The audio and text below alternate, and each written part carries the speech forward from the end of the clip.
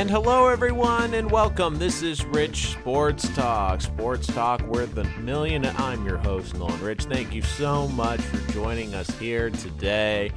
And, of course, the big news out of Philadelphia, Carson Wentz signing an extension with the Philadelphia Eagles. What does it mean for the Eagles, Carson Wentz, and what it also means for the NFC East?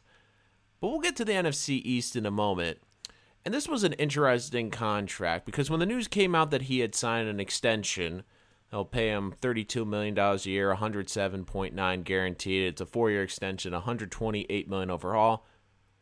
Some people, and I can understand the initial reaction because this has been something I've been critical of Carson Wentz, where I'm not so sure about that. I mean, he's missed the last 2 end of the seasons with injury, and he's never won a playoff game for the Eagles. So I'm not sure if that's a good idea, but let's face it, the Eagles, they're all in on Wentz. And in terms of talent, there's no question Wentz is the better quarterback. Now, you hope he can stay healthy. That's going to be the big question. But if he does stay healthy, this is a great deal for the Eagles. And there's a couple factors into that. People are going to look at the money and say, wow, this is a lot of money. It's actually a bargain. It's an extension. It's an extension. So this contract hit doesn't kick in until after 2020. The next 2 years, he's still going to be on his rookie deal. So the Eagles now were very smart about this. And this front office has done a very good job, and I give them a lot of credit. Because they've done 2 important things with this contract. Number one, they've given themselves a window over the next 2 years to be aggressive in free agency. They can spend big on 1-year, 2-year contracts to get pieces around Carson Wentz while he's still on that rookie deal. And number two, they now know when that cap hit will hit. So they can prepare themselves with their extensions, with their rosters, with potential cuts. So when it does hit, they won't be surprised. It won't come out of nowhere. They now have 2 years to plan. Okay, this is when the Carson Wentz extension will hit. I mean, it's obvious. They got their quarterback. But they got him for cheap money. I want you to think about this. Today, in the NFL, if the contract kicked in today, he'd be the 4th highest paid quarterback in the league. People are saying, well, wait, that's a lot of money. Yeah, today. You do realize this isn't going to kick in for 2 years. You don't think other quarterbacks are going to reset the market? You don't think there's going to be quarterbacks that are getting over $35 million? By the time we actually hit this extension, I doubt Carson Wentz will be a top 5 paid quarterback in the league, which is very smart for the Eagles. And I think they use the injuries to their advantage. Because if they had waited, and let's say Carson Wentz had an MVP season and won a playoff game this year, looked healthy, Carson easily could have said, look, you're paying me right now. You're going to make me the highest paid quarterback in the league. But with this, it works for both sides. Carson Wentz gets his money. He gets the commitment from the organization. Because don't forget, at the end of the offseason, there was a little bit of turmoil in that locker room. People calling out Carson Wentz in that locker room, talking about how great Nick Foles was. Well, we knew they were going to make this decision, especially when they released Nick Foles. But now they've made it official. He's the quarterback. He's the guy. There's no more questions. And this is great for them because, to me, they have the best quarterback, if he's healthy, in the NFC East. And they, to me, are the team to beat in the NFC East over the next 5 years. But more importantly, and I thought about this. I really thought about this. Did the Eagles do this to shoot a shot at Dallas? Now, I don't think that was the main intent. But I really want you to think about this. Did they think and say, you know what? Let's do this right now and put some pressure on the Cowboys. Because the Cowboys, they're also negotiating with a young quarterback. A quarterback that has won them a playoff game. But a quarterback that, let's face it, is not the same talent as Carson Wentz. He's not. And I like Dak Prescott. He's a very good quarterback for the Dallas Cowboys. But right now, you don't think Dak Prescott in the negotiations can say, look, I've won 2 division titles. I've played the Eagles well. I got us a division win last year. and he couldn't even finish the season. And they're going to pay him $32 million a year. The Cowboys don't have the luxury of time. They have to get this done. And they don't have a better option. Think of just the landscape in this division over the last month and a half. The Giants have drafted Daniel Jones, and the Redskins have drafted Dwayne Haskins. They could potentially be their franchise quarterbacks for the next decade. The Eagles now have invested in Carson Wentz. The only team that hasn't made the decision yet is the Cowboys. And for everyone saying, well, Dak should take a pay cut. Why would he? He's played for the league minimum on America's team. Not just any NFL team, America's team. He's helped restore that brand. Have you noticed how the Cowboys are a perennial playoff team with him? And unlike Philadelphia, who can now prepare for that contract, they have a 2-year buffer. Cowboys don't have that luxury, and I think they're going to lose some great players because of the Dak Prescott contract. I said this before. To me, the Eagles' window, it might not win a Super Bowl this year, but long-term, they have the best future in the NFC East. For me, the Cowboys, this is the year. They have to be all in. And they're showing you that they're all in. Bringing Jason Witten out, retiring. They traded for Amari Cooper last year. They are going all in because they realize they're not going to be able to afford everyone because Zeke's going to need a contract. Those great pass rushers are going to need a contract. Even if they phase out some of those older offensive linemen, they're not going to have as good of an offensive line. To me, the Cowboys, their window is this year. I still think they'll be good after this year, but more so than the Eagles, they need it this year. See, the Eagles have planned very well. They've not only planned for the short term, but they've also planned for the long term. Dallas is all in the short term. And they have to pay Dak because what's the other option? You're really going to let Dak go?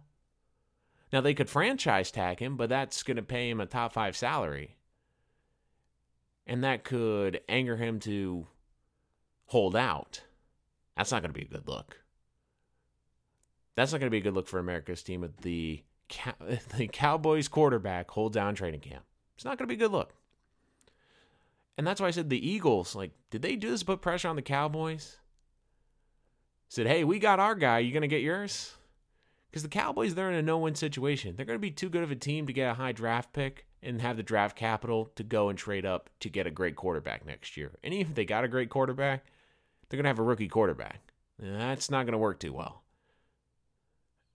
I mean, they're basically stuck with Dak Prescott, and they're going to have to pay him. And when he sees this, you don't think he's going to say, I know Dak isn't a big ego guy, but do you really think he's going to want to take less than $32 million a year? Especially after playing for the league minimum. We forget Carson Wentz. He was the number 2 pick in the draft. He had a fully guaranteed contract worth millions of dollars.